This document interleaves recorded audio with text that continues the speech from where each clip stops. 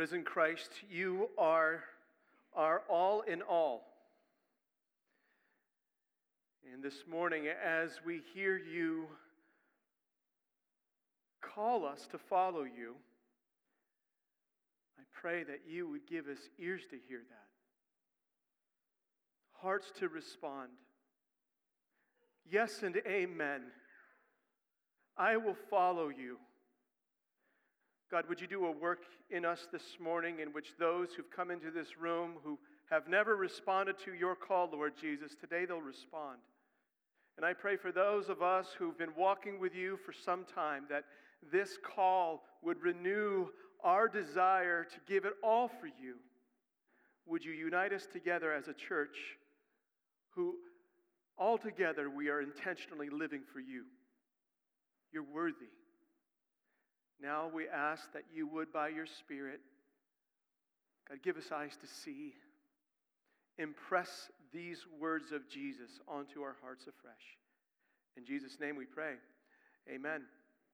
Children, you are now dismissed. And as you're going,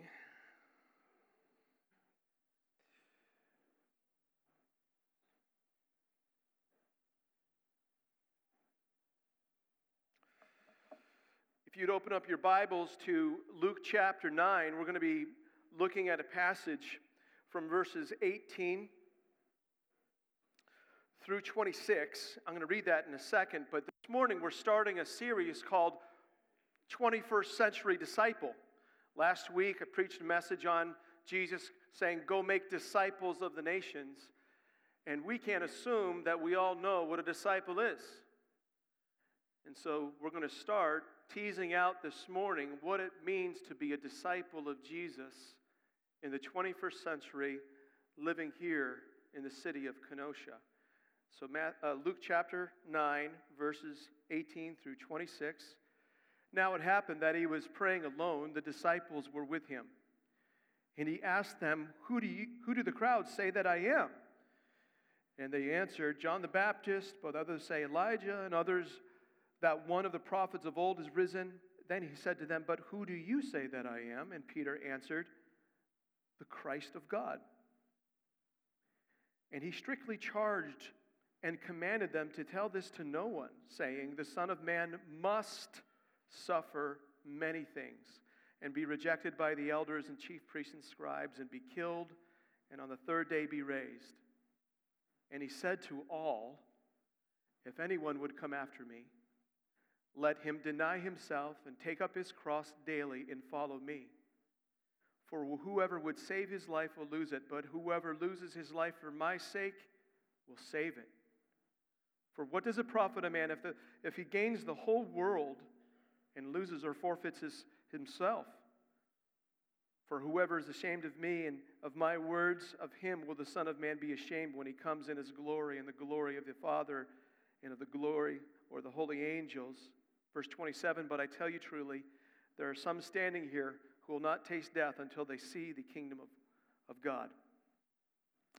You know what? It's amazing how two words can completely reorient your life. So, for example, those two words, spring forward, they're going to completely reorient our lives for a couple days. Or those two words, congratulations, graduate, that can reorient your life. How about this? You're hired. That will reorient your life. Or you're fired. That will definitely reorient your life. You're standing at the altar and you say the two words, I do. Just two words. Reorient your life. But if you're standing in a courtroom and your former spouse is saying, it's over, that will reorient your life. It's cancer. Reorientation. A doctor comes up and of your spouse says, he's gone. Just two words can reorient your life. This morning we're looking at two words of Jesus. Two words that must reorient your life. And they're the two words, follow me. And this morning, I want us to understand who the me of follow me is and what exactly he means by follow. It's a command. So this morning, in order to help us understand what it means to be a follower of Jesus in the 21st century, let's be clear on what Jesus means when he commands, follow me. So let's start off with the me. Who is this guy? In verses 18 through 22, we see a couple questions that Jesus asks. He's kind of like taking a poll. We see it in verse 18. Who do the crowds say that I am? And basically what Jesus is doing is taking a first century Gallup poll of the Jewish crowds, and his disciples are the pollsters. And so when they ask the crowds, who do they say? He asked them, who did the crowd say that I am? His disciple pollsters come back and they say, well, some are saying John the Baptist, he was killed by Herod earlier. He's come back. Others are saying Elijah, he's come back. Others are saying that you're one of the ancient prophets of old who's come back. And so they're all kind of working out of this fear. You're kind of some kind of prophet is what the crowds are saying. And to some degree, they were right. Jesus is a prophet, the greatest of all prophets. He didn't come just proclaiming God's word. He is God's incarnate word. He's the ultimate prophet. How about if we just sped that up 21 centuries to today? Jesus asks to go to Kenosha and poll Kenoshans on who do Kenoshans say that he is. Be interesting. So we hop on 60th, we go down to 60th and H. There's an Albanian mosque right there. We walk in and ask the imam, hey, who do you say that Jesus is? And you know what he would say? We believe that he's a great prophet. And then we say, well, we believe he's God. He would say, no, he's not. We would say, he was raised from the dead. He would say, no, he wasn't. They believe he was a great prophet. Or let's say that we show up at one of the liberal churches around town. Who do you say that Jesus is? And they would say, well, the Jesus of the New Testament was probably more of a fabrication than an accurate historical depiction. And if you actually believed he died, well, his death was a great example of loving people. But if you actually think that he died for people's sins, you must believe in some kind of cosmic child abuse. He's an example, but did he pay for sins? Well, if it works for you. Or how about we go to one of the bars, Zazzy B's or Captain Mike's on a Friday or Saturday night, and we pull up to the bar and we start polling people who are patronizing the place, and we ask them, who do you say that Jesus is? Well, we get all sorts of different responses. I visited a church once, and I got the message loud and clear, stay out. Bartender, do you let anybody in here? The defiant, you and your Jesus. You want me to be truthful with you, if you want me to tell you who I think Jesus is, let me tell you, he is just some convenient religious crutch for those who are simple and weak. Bartender, can you give me another one? It's been a hard week.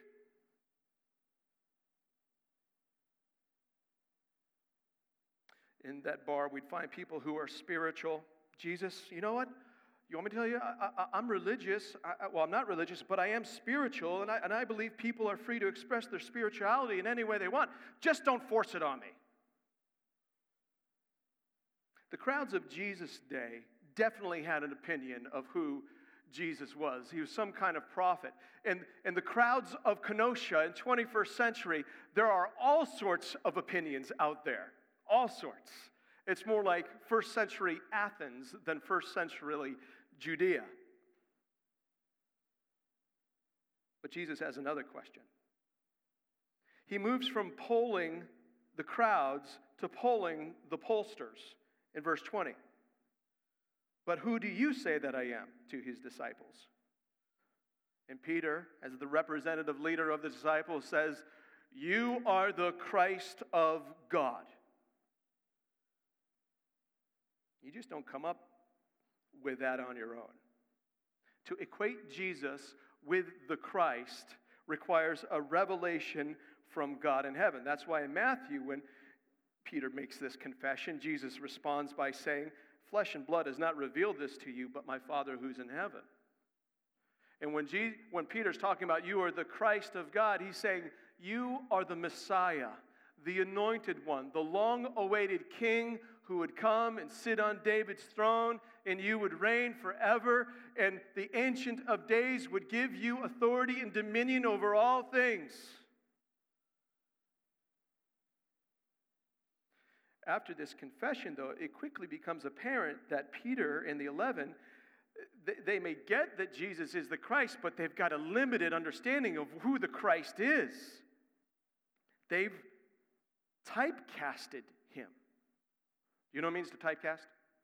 Let's say that we're putting a film together, an action film here in Kenosha, and we need a muscle-bound warrior guy who can overcome the odds to win a great victory, and he's got a really good smile. Who would we select?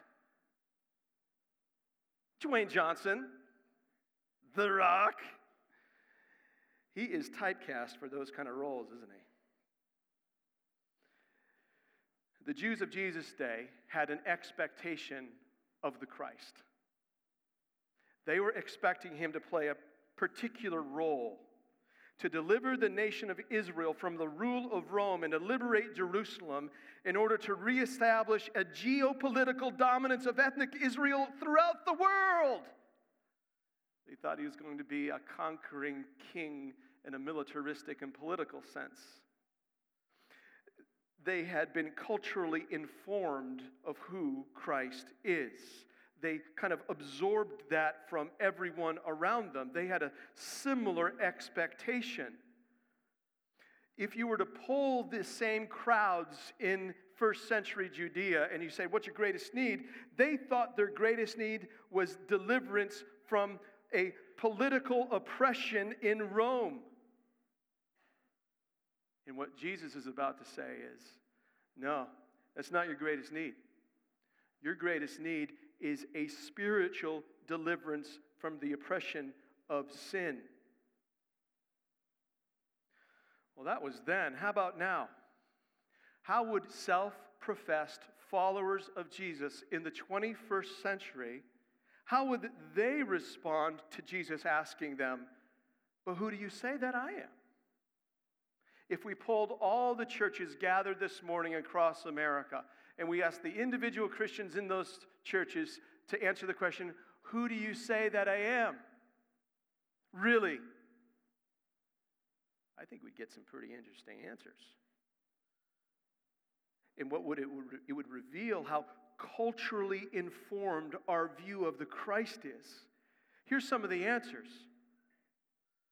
Jesus, well, he's my ticket out of eternity in hell, which is true. But is that it? Jesus, well, he's helping me to be the best version of myself.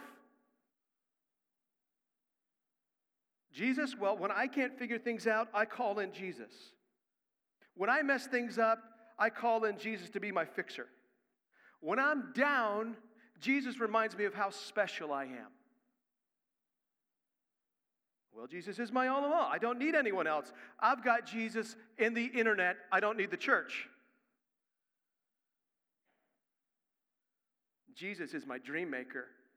He knows my dreams, and he will make my dreams happen. In our culture, Americans believe that our greatest deliverance, what we need most, is any deliverance from anything oppressing our sense of self-sovereignty, our sense of what is owed me. It's American individualism. And so what can happen is we can have an Americanized Christianity that takes Jesus and makes him into what I really want, and that is life all about me. Americanized Christianity has a way of making Christianity about the followers of Jesus instead of the one who's calling us to follow him, Jesus.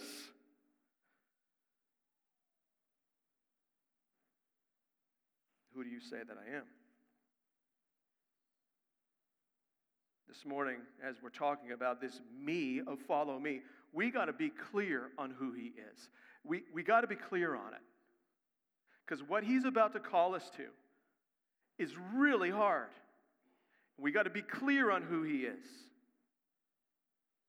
So, is your functional Jesus the real Jesus of the Bible? Or is he a version of Jesus for your convenience? Have you typecasted him through a cultural lens? So this morning, just as Jesus asked his disciples that 2,000 years ago, who do you say I am? He's asking you this morning, who do you say that he is? Really? In order to follow him in the way he commands us to, we must know who he is. And so we've seen him ask a question of the crowds. We've seen him ask a question of the disciples. Now let's us ask Jesus a question. Jesus, who do you say that you are? And he tells us in verses 21 and 22, and he strictly charged and commanded them to tell this to no one, that he's the Christ. And he says, the Son of Man must suffer many things and be rejected by the elders and chief priests and scribes and be killed and on the third day be raised. Now this might surprise you a little bit because here we are, Peter just confesses him as the Christ, that he is the King of all, and it's kind of like, well, why would Jesus want to keep that under wraps? I mean, doesn't he want the nations knowing that he's the King of kings and Lord of lords, that he is the Messiah, the Christ? Shouldn't they be doing that? Why is he telling them to be quiet? Well, they should be doing that, provided that they know who the Christ really is and what the Christ has come and must do. If they're going to go proclaim Jesus as the liberator of national Israel, they got it wrong. And so what Jesus does in verse 21 is he says, hey guys, before you start going to tell other people about me, get all the information about me first. Make sure you truly know who I am as the Christ and what I must do as the Christ, and then go proclaim me.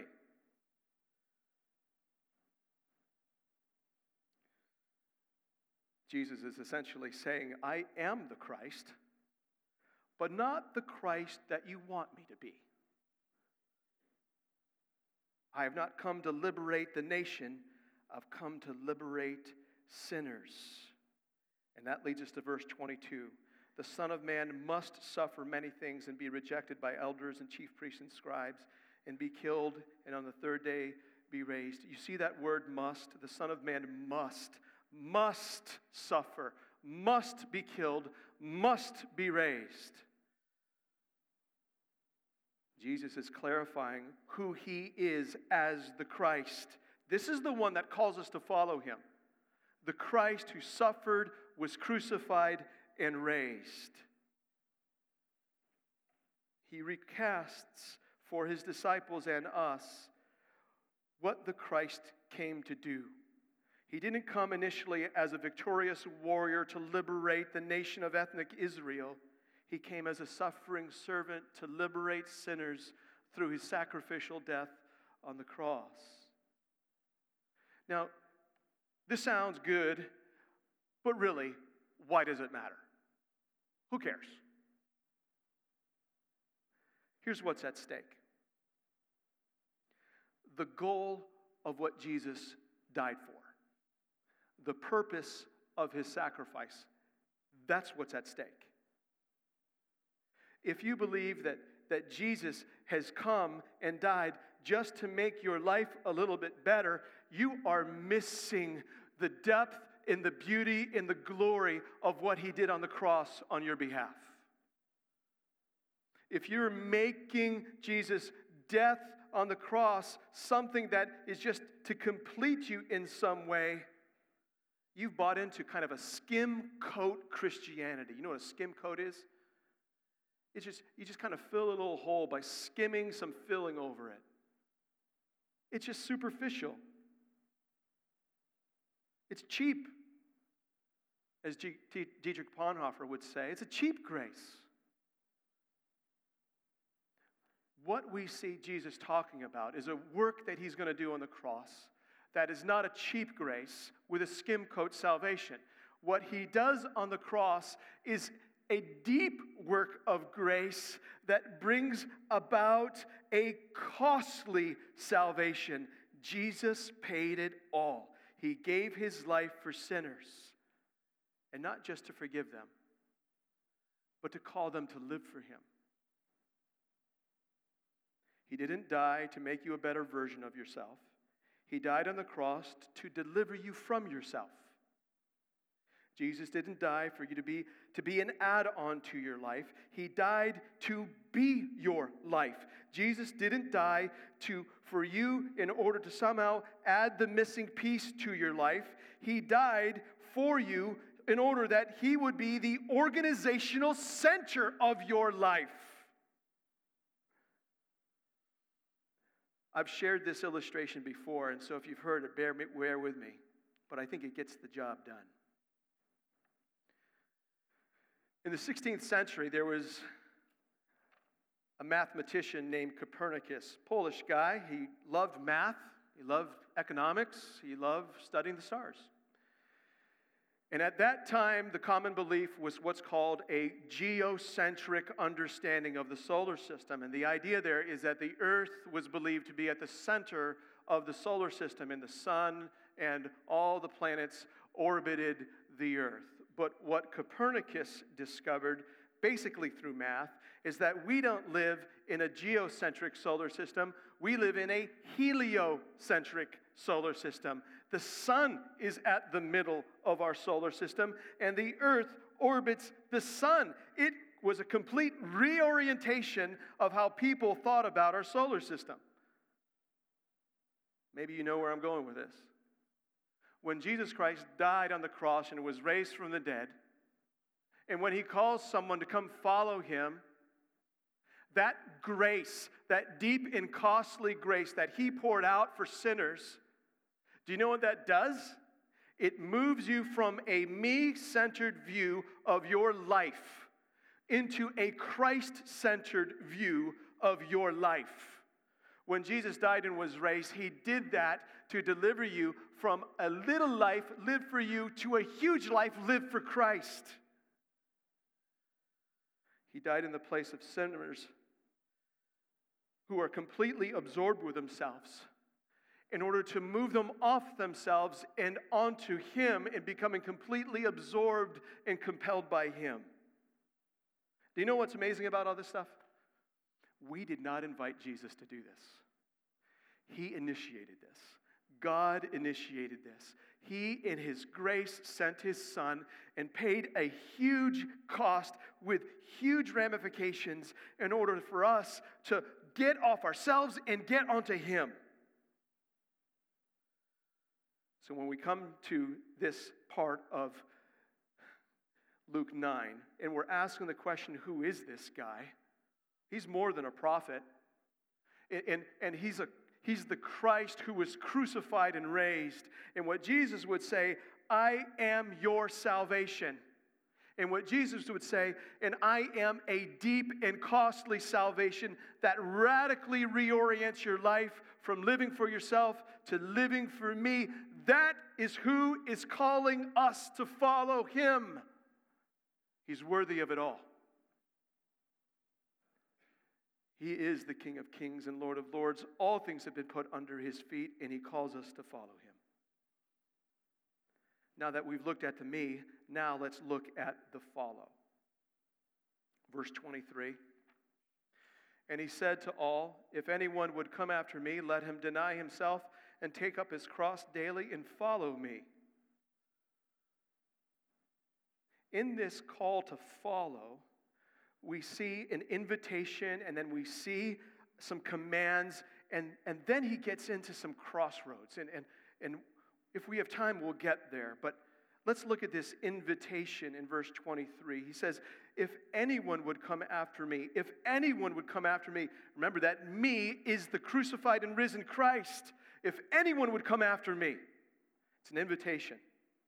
And notice, it's a broad invitation. If anyone. I'm not sure about you, but I'm used to getting invitations that are limited in nature. Or I hear about someone going somewhere that I didn't get invited to. We live in a world that puts limits on inviting people to things. And what Jesus does here is he invites anyone to come after him. So it doesn't matter how well educated or poorly educated you are. Jesus says, come after me. It doesn't matter how old you are. Jesus says, come after me. It doesn't matter if you're a man or a woman, come after me. It doesn't matter your race. Jesus says, come after me. It doesn't matter your income. It doesn't matter your address. It doesn't matter your criminal record. Jesus says, if anyone would come after me. There's none of those kinds of limits. This is an invitation. What's an invitation to? An invitation to what? If anyone would come after me. Those words, come after me, is an invitation to anyone to become a lifelong disciple of the crucified and risen Christ. To be a disciple of Jesus is to truly know who Jesus is, crucified Christ and risen, and to intentionally live for Jesus. To become a disciple of Jesus is enter into a relationship with a living Christ in which you will learn from him. You're going to enter into the Jesus school, and you're going to learn from him in order to obey him. And when you start to obey him, you end up becoming like him. And when you start becoming like him, you end up wanting things that he wants. So to become a disciple of Jesus is to have your life completely reoriented off yourself and onto Jesus. I'm no longer living for myself. I'm living for Jesus now.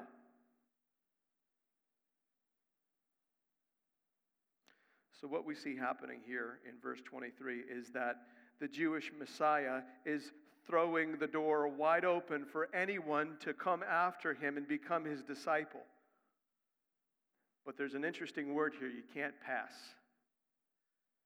If anyone would come after me. You see that word, would? It's a really important word. A better translation of it would be, if anyone is willing to come after me. If anyone is willing to come after me. And at the heart of this willingness is a heart of humility, a recognition of who Jesus is, and a feeling of the appropriateness to follow him in humility. A willing response starts saying things like this. I understand who Jesus is. And I understand that to follow Jesus is to intentionally live for Jesus. Let's not surprise people with saying, oh, come to Jesus, he's going to make you really happy, and then they learn out 3 months later that they actually have to deny themselves to follow Jesus.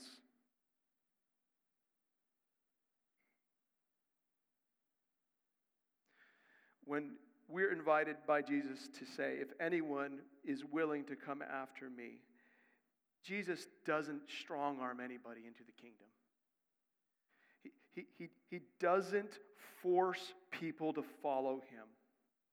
What he's calling people, anyone to do here is to humble themselves and to come after him, to come under his gracious, holy reign. He moves from invitation, if anyone is willing to come after me, broad, you've got to be willing and humble.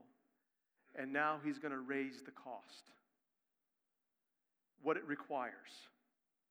In light of his deep and costly grace that he poured out on the cross, he says, come after me.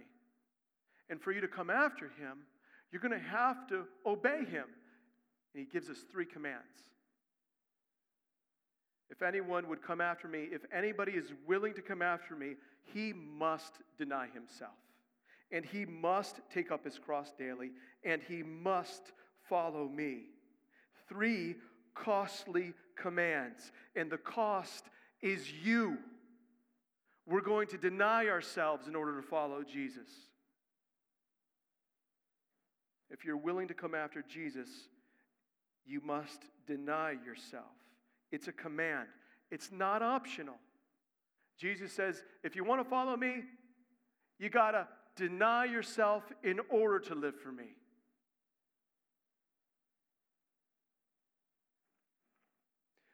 The costly grace that God poured out through Christ on the cross is a grace that totally reorients us to Jesus.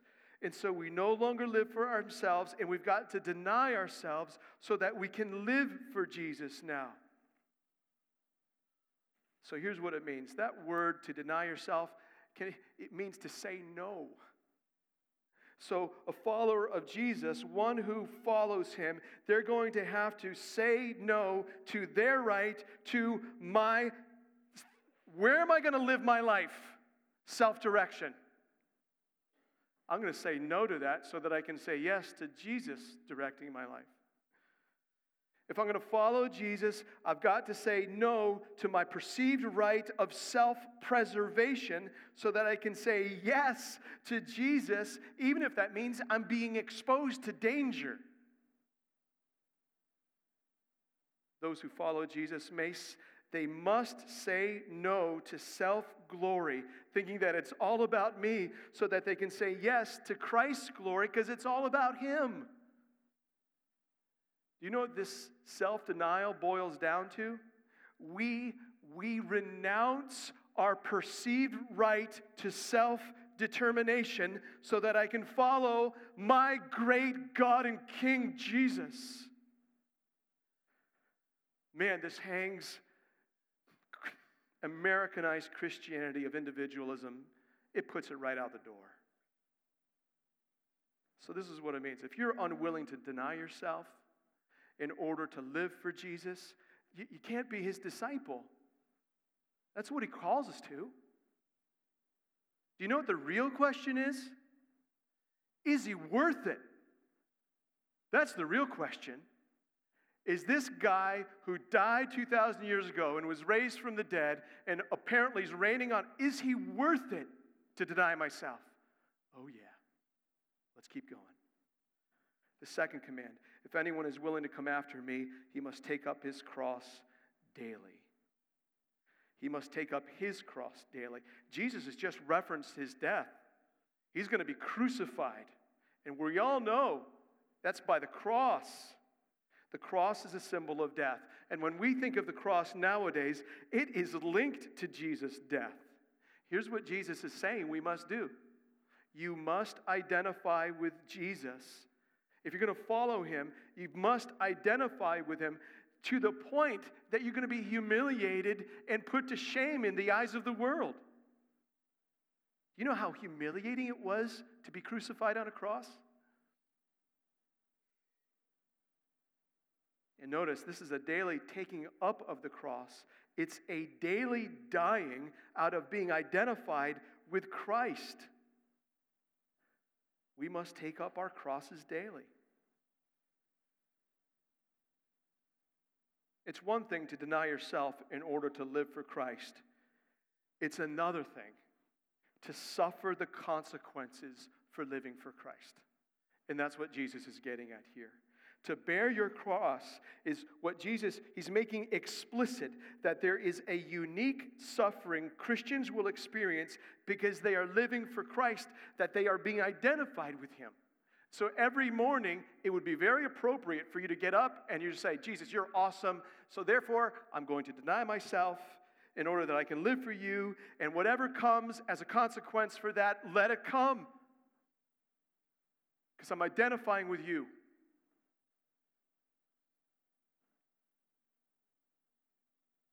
If you're unwilling to experience the humiliation of being identified with Christ on a daily basis, you can't be his disciple. Are you willing to be the butt end of people's jokes because you're a follower of Jesus? Are you willing to be labeled the religious guy or gal in your family and be avoided? Are you willing to lose your position at work or be overlooked at work because you are unwilling to look the other way or somehow be unethical because you're living for Jesus now? Are you willing to be gossiped about and to be avoided by your neighbors because they think you're a freak living for Jesus?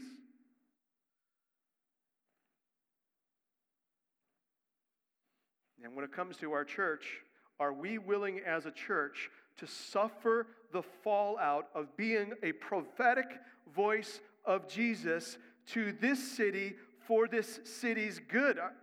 Are you willing? The question that we end up having to ask is Jesus worth it? Is he worth it? The first two commands to follow Jesus are designed to reorient us off ourselves. You got to die to yourself in order to live for Jesus. And now he comes and says the two words, follow me. Follow me. If anyone would come after me, he must deny himself, take up his cross daily, and command, follow me.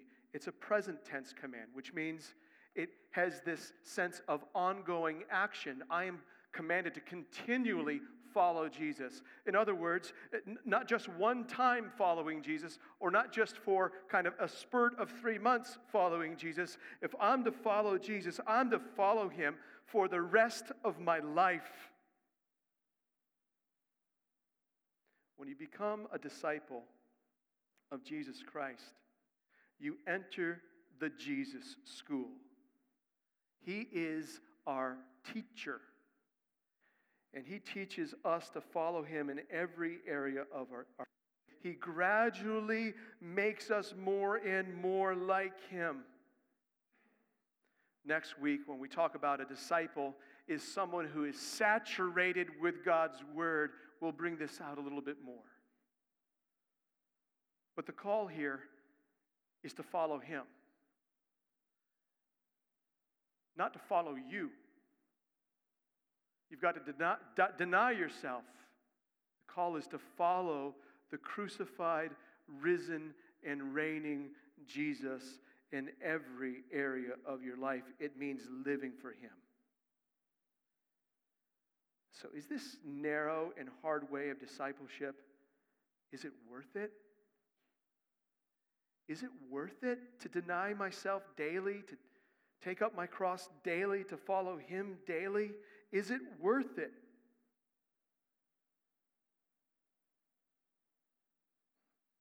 For those of us who know who Jesus is, and we understand what exactly he has done in order to graciously call him to himself, oh yeah, it's worth it. He's the treasure hidden in the field. He's the pearl of great price. He's the one worthy of our lives.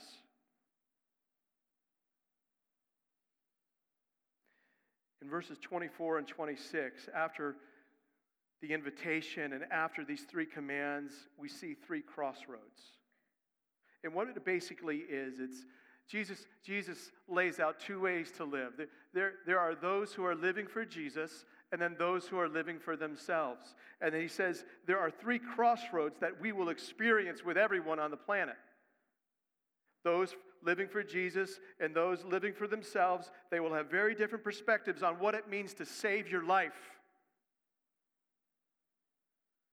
Whoever would save his life for his sake will lose it, but whoever loses his life for my sake will save it.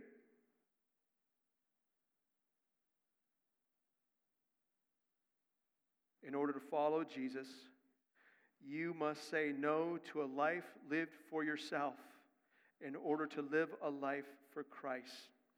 And if you're wondering right now, well, that sounds awful.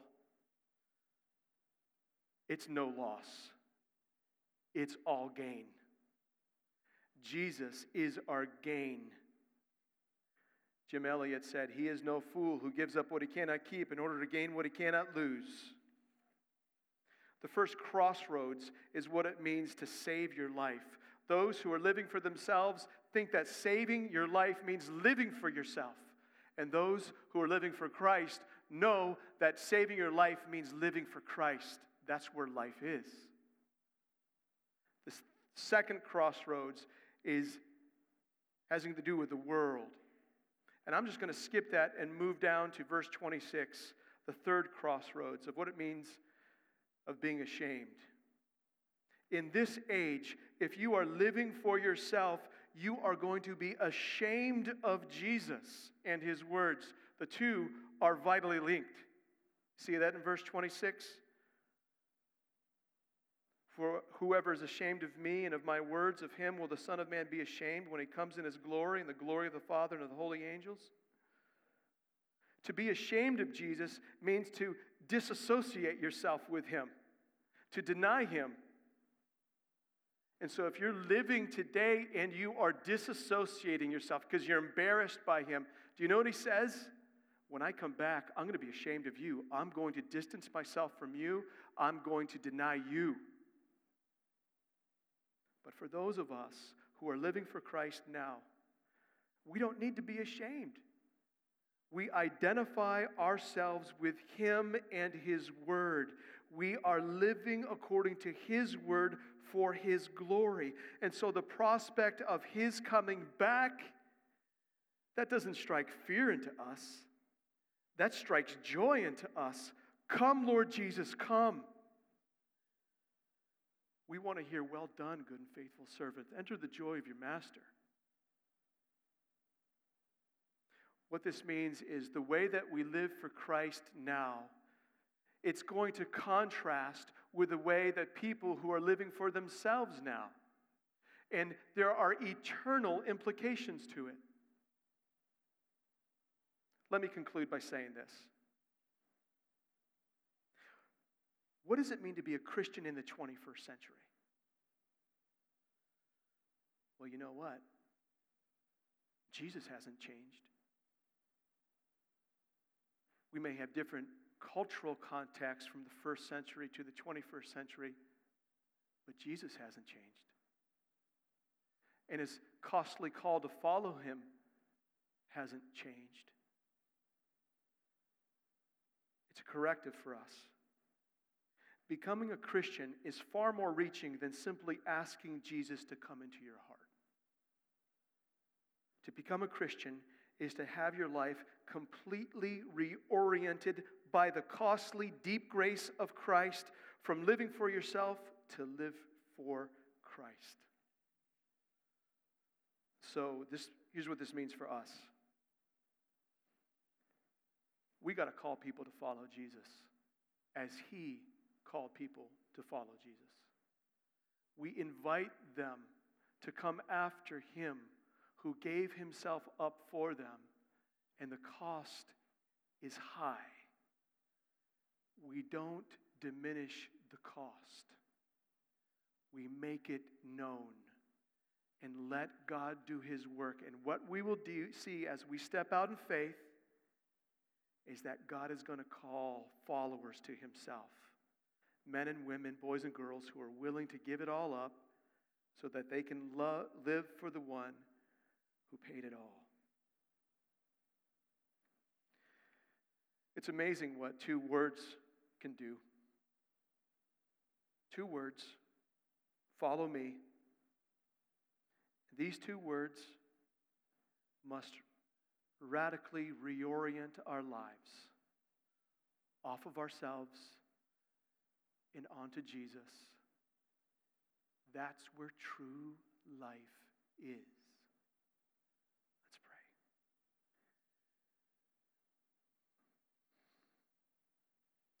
Lord Jesus, you are worthy. Right now, at the right hand of God the Father, you are surrounded by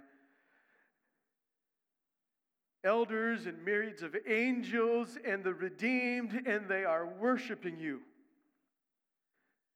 They are singing the glory and praise that are due your name.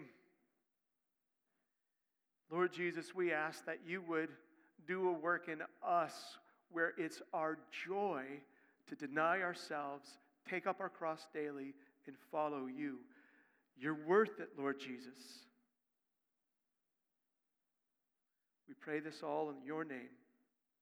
Amen.